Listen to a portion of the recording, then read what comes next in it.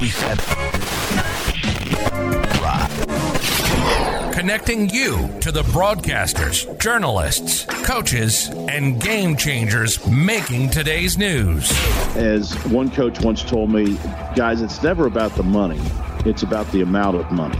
And I think that's true in this case. This is the Press Box. Our buddy Bob Kessling with some sage wisdom coming to us from Tennessee, where, again, the number one team in the country for most of the college baseball season reigned, but they are not in Omaha, upset by Notre Dame, did not make the trip to the College World Series. Instead, it was, 5 other teams from the SEC that got there, 4 of them, I should say, that all come from the SEC West. One of those is the Ole Miss Rebels, and we're joined now by RebelGrove.com's Neal McCready, joining Mike Grace and JJ Jackson. And Neal, this has been a fun season. We talked a while back. Mike Bianco was on the hot seat midway through this season. Mike Bianco was one line on an NCAA tournament bracket away from being fired on Memorial Day. Wow. That's where they were. They lost 2 out of 3 on the final weekend to Texas A&M, lost to Vanderbilt on a late Tuesday night, early Wednesday morning, and then sat and waited essentially for, what was that, Wednesday, Thursday, Friday, 5.5 days. I think the assumption at the end of that weekend was that they were not going to get in.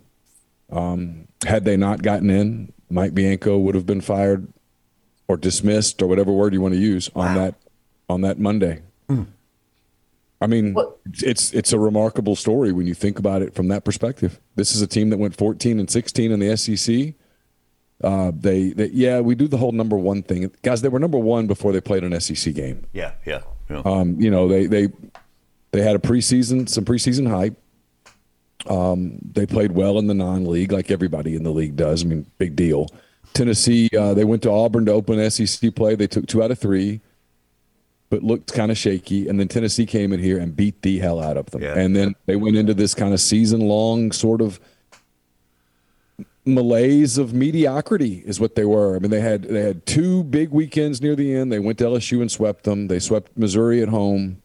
But then again, they finished with losing 2 out of 3 to A&M. The last game was a blowout loss. They lost, I think it was 4-1 against Vanderbilt, whatever. It was kind of whatever. Anybody who says, "Oh yeah, I saw this come in and you should," stop. Just throw something at them. They're lying.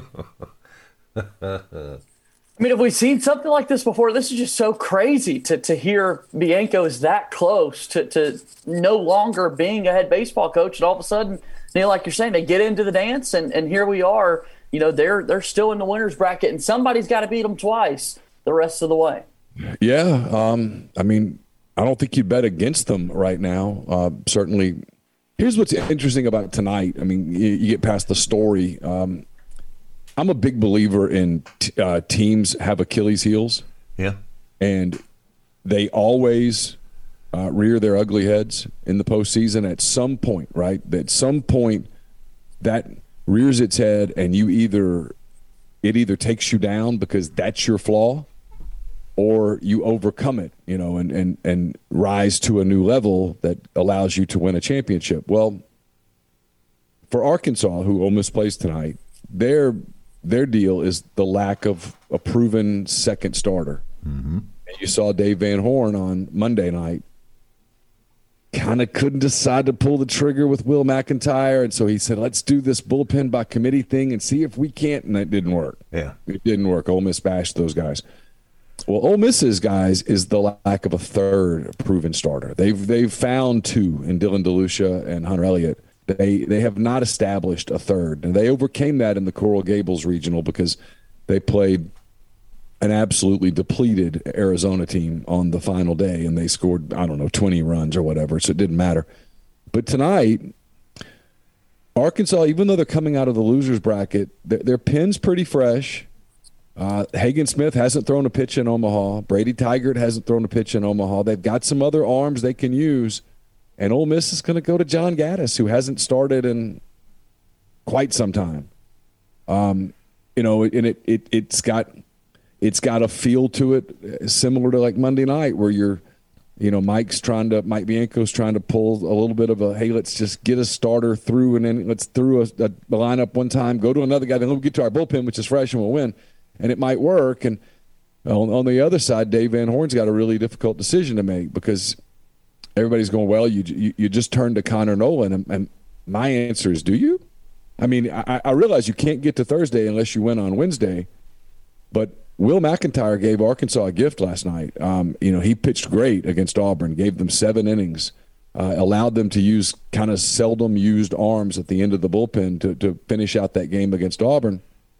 And so, I would wonder whether he goes to Hagen Smith, the left-hander who beat Ole Miss on the Saturday in Fayetteville back at the end of April, and rolls the dice on giving Nolan one more day to set up what would be really a fascinating Thursday game between Connor Nolan and I would assume Dylan DeLucia, 2 guys working on shorter rest than they're used to with a trip to the championship series on the line. How incredible that would be, yeah.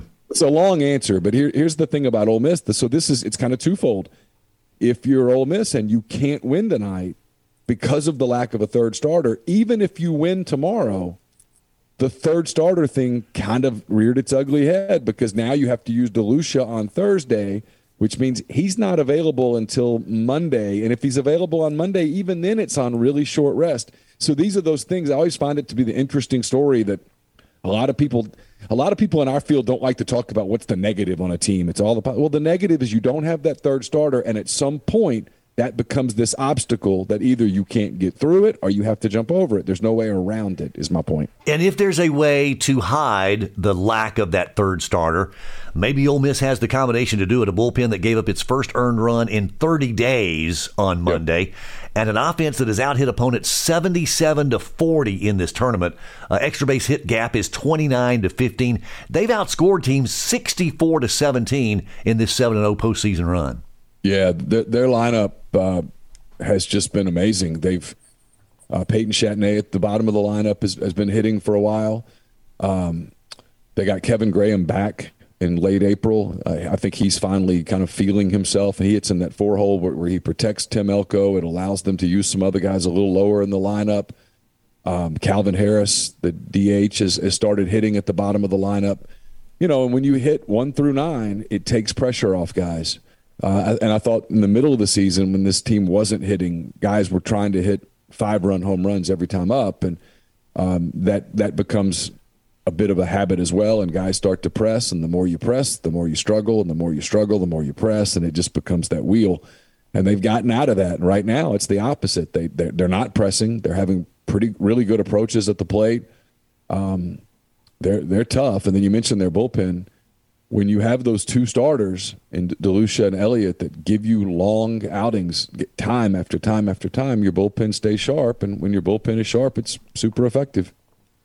This time of year, it's always fun to see sort of the personalities that could come out for all of these teams, the stars of the college baseball game. And we certainly have seen that for Sonny DeShera at Auburn, and we've seen that over the last few seasons with Tim Elko. I want to give a shout-out to Neal here, Mike, because as I've mentioned a couple of times, all last week we're talking about that Auburn and Ole Miss series because they're getting set to play in the College World Series. And I happen to be the play-by-play announcer for the first 2 broadcasts that are on the SEC Network Plus.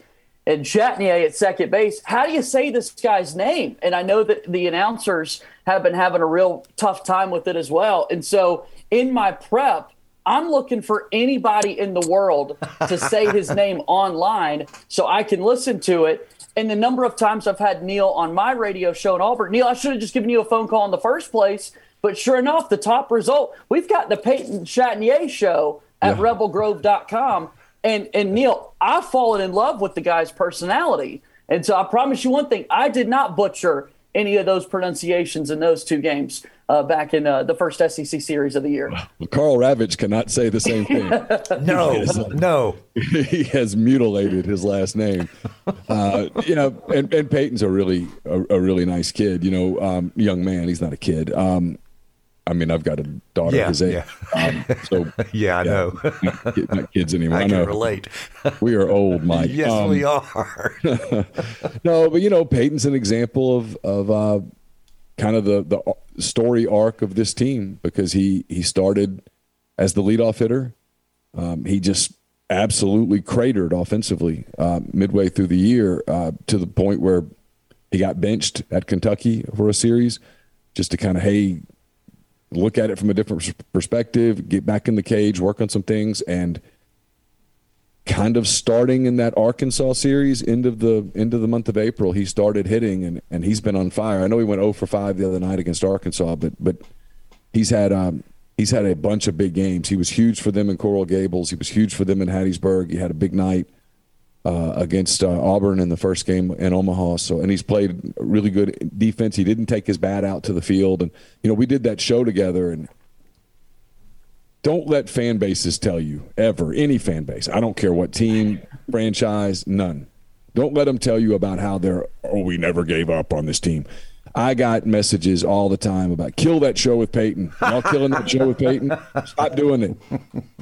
And now it's like, hey, when's the next show with Peyton? It's like, okay. I mean, and I'm not making fun. I'm just pointing out this is just the way people are. But he's a great example of kind of this team's narrative.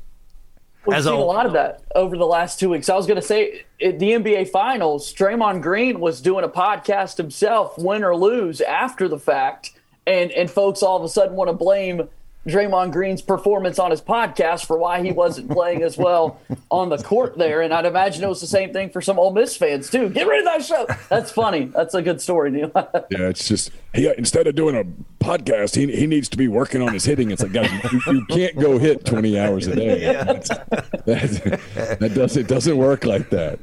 Enjoying a fantastic visit with Neal McCready, publisher of RebelGrove.com, part of the Rivals Yahoo Sports Network. And I know this is probably a silly analogy or comparison to make, but I cannot look at Tim Elko and not see Kirk Gibson. I don't know whether it's the mustache, whether it's the playing last year with the injured knee. But Captain Clutch has been just that, man. He's as good a college baseball player as there is.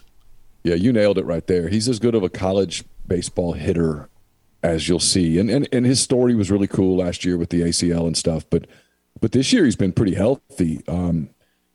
It's hard to get the fastball by him. He crushes mistakes. You saw it in the Arkansas game. And I can't remember when it was. I think it was fairly early. If you remember in that game, it was 2-1, and then it was 4-3, and then Elko made it 6-3, if I recall correctly. He was down in the count 1-2, and whoever it was pitching tried to kind of overthrew a curveball, buried it too much, and he laid off of it. And then he tried it again, and he tried to kind of correct it, and he hung it, and he hit it somewhere to Iowa. And that's what he's done. He is susceptible, like most college hitters, to really good breaking stuff, especially from right-handers. They can get him with that, but that's about it. And you gamble on that breaking stuff. He's a lot like Teixeira. You can get him out, but you better be careful. I mean, and if you. And he has a good eye. He'll take pitches. He's a lot like Sonny. I mean, you can pitch around him and they'll let you. But I think the key for Ole Miss is the guys behind Elko have been protecting him and driving him in with Graham and Alderman and those guys. I mean, they're just getting, like you were saying, Mike, earlier, they're just getting a lot of production up and down their lineup. Ole Miss can beat Arkansas today if what happens, Neal? If you just choose one thing to happen, what is that? I think if they get a quality outing out of John Gaddis, get the game into the middle innings tied or with a small lead, I think they can and probably would win. But look, I mean, that's a big if, I mean, there's people that are doing he went 2 1/3 of scoreless against Arkansas and Fayetteville. It's like, yeah, and that Morris kid went 2 1/3 scoreless against Ole Miss. It's a different deal when you spend all day. You're going to be the starter. You're going to take the ball. The game's in Omaha. Now, look, for Gaddis, he's got the benefit of this is not an elimination game for Ole Miss. They get another shot if they lose.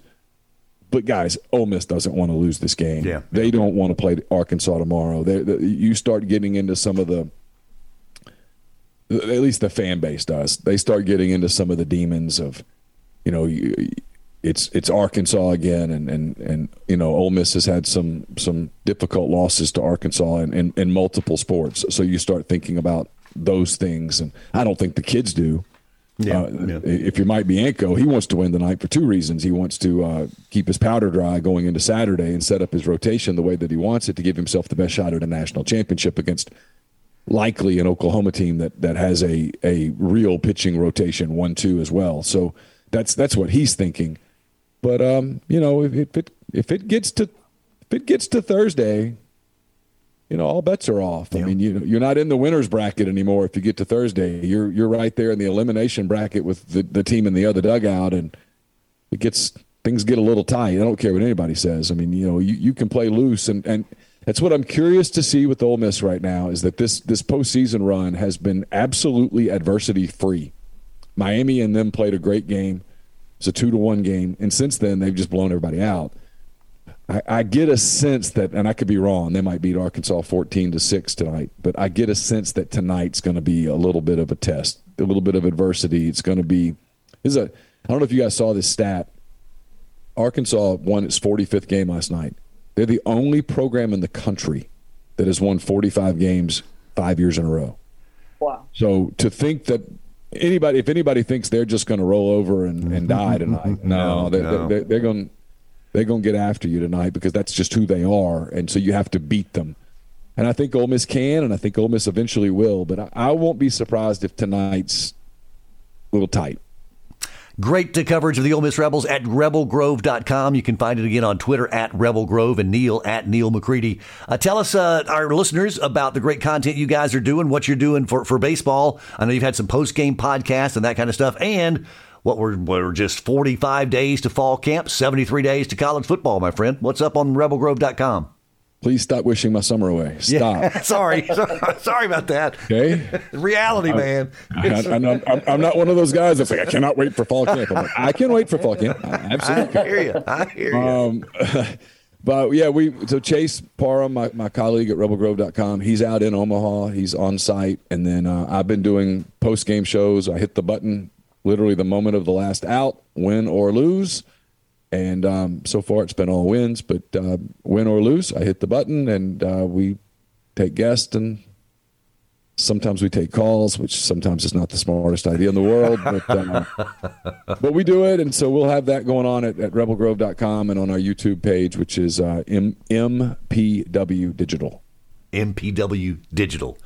Very good, man. Again, rebelgrove.com. If you're an Ole Miss fan, this has got to be your source for Ole Miss news and information. Neal, always appreciate your time, man. Best of luck. Enjoy the summer, and we'll try to leave you alone until closer to fall camp and kickoff. Okay.